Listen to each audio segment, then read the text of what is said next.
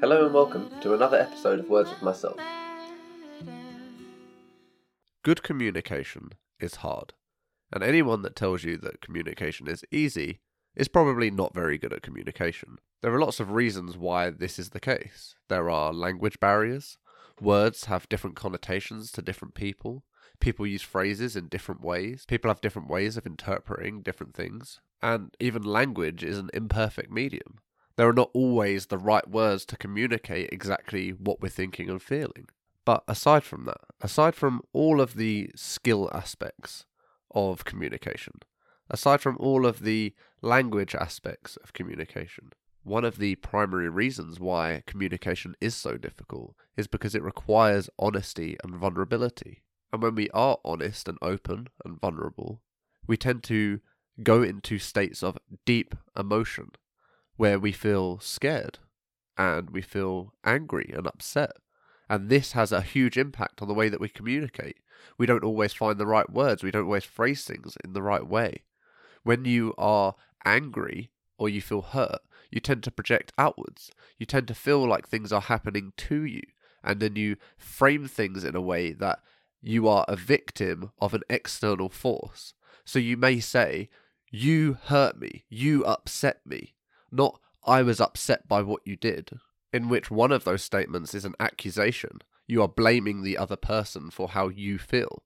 And the other is an accountable statement where you state what you know to be true. You were upset by a statement that was made. That is true. But to say the other person made you feel upset is to suggest that the other person has some form of power over your emotional and mental being.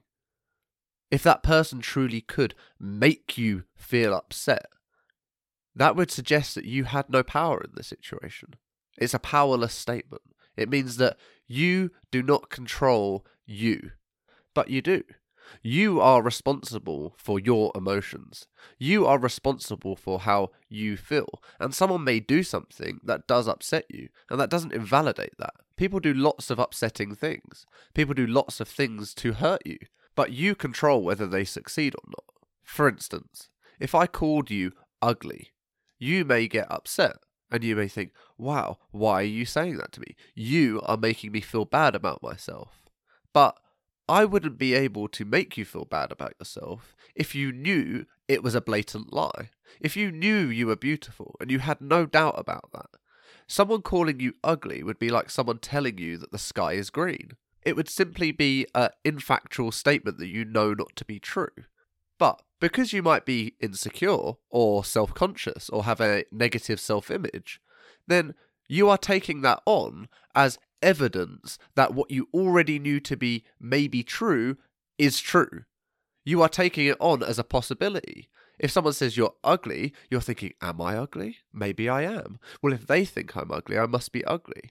It's not a case of this black and white binary statement. It's not a case of, "I know that to be false," because you would just laugh.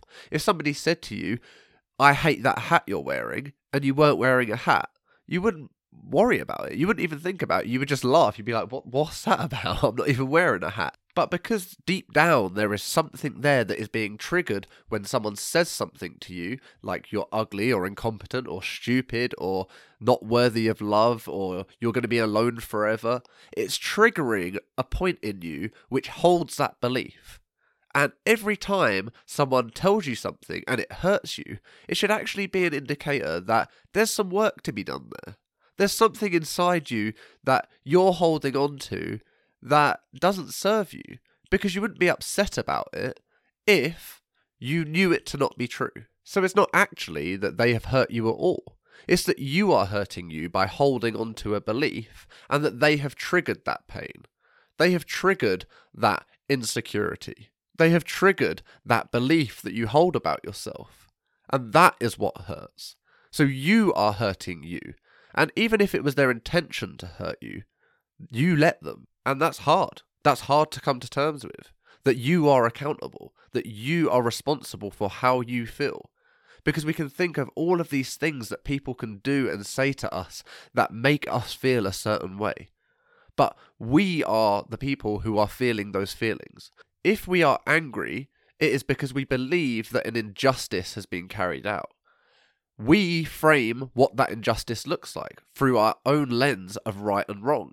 If we do something all the time and we always endeavour to be the best person ever and always look to help people and be kind and honest, when someone isn't those things, we believe that they're wrong, that they should be like that. So through our lens, we're angry that those people are not abiding by the same rules that we impose over ourselves. And they may be good rules. They may be good things to value. But it is a choice to hold those rules. It is a choice to hold these beliefs and these principles and these values. So if, for example, I value being honest, and I go to my job and I'm always honest, I'm always open about what I do and what I didn't do, I give credit where it's due, and then a colleague of mine is stealing other people's work, lying to get ahead, I might get angry at that person because I am doing things the right way, and yet I'm not receiving the remuneration or the appreciation that the other person is getting who's doing things the wrong way. And I might be really upset by that and think, why should they get this? I deserve this. They don't deserve that because they haven't done things the right way. They're just taking credit for other people's work. But if you were to take a moment, step back and look at it from a third-party perspective, you would see that you have your values and you are adhering to those. And if you were to break your values, you couldn't live with yourself. So you holding your values is not wrong. And that's perfectly fine. You can move forward knowing that you are making the right choice for you. The reason why you're making those choices might be because you don't want to be the kind of person that upsets other people or hurts other people or takes credit for their work or pushes people down to get ahead. You don't want to live with the guilt. You don't want to live with the pain. You couldn't live with yourself for being that kind of person. But they can. And they have to deal with everything that goes along with that. They are probably going to have huge amounts of imposter syndrome. They're probably going to get ahead to a certain point, and then all of this mirage is suddenly going to collapse. There's lots of things that go along with their choices, and their choices will have their own repercussions. They will have the experience that they are choosing to have due to their actions. And you have your repercussions and your consequences for having your morals and your values.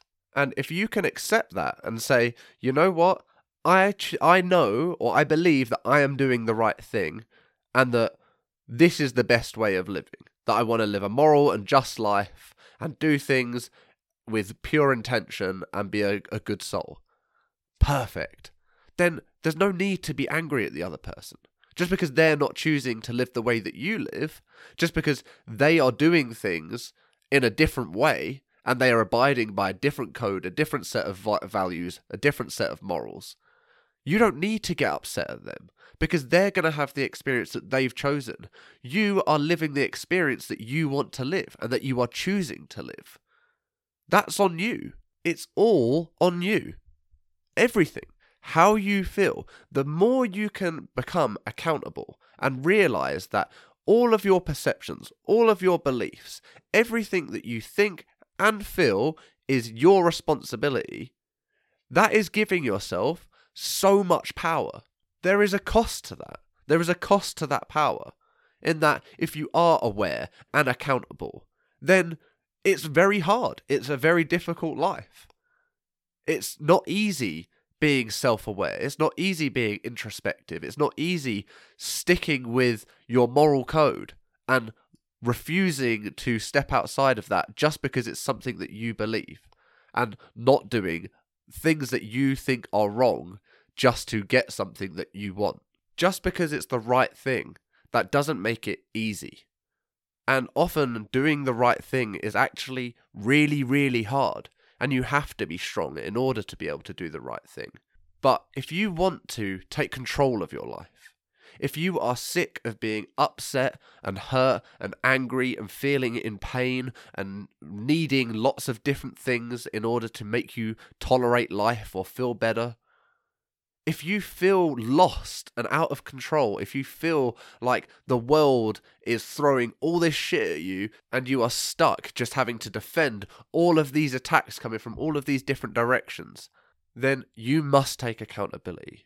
You must understand that fundamentally, you are responsible for you. You are responsible for how you feel. You are responsible for your actions. And as soon as you take ownership of that, as soon as you take charge of that, you can then begin to see how you are not a victim. You are not this helpless, powerless being. You are actually infinitely powerful. And there is so much you can do to better your own life, to take control, to take charge, to make what you want to happen, to start to heal, to start to establish healthy boundaries, to start to feel like you love life again. All of this stuff is on the other side of accountability, and realizing that this life that you are living is your own choice. You are choosing to be this way. You're choosing to hold these beliefs. You're choosing to repeat these patterns and live these cycles and take these actions and hold these beliefs. That is on you, nobody else.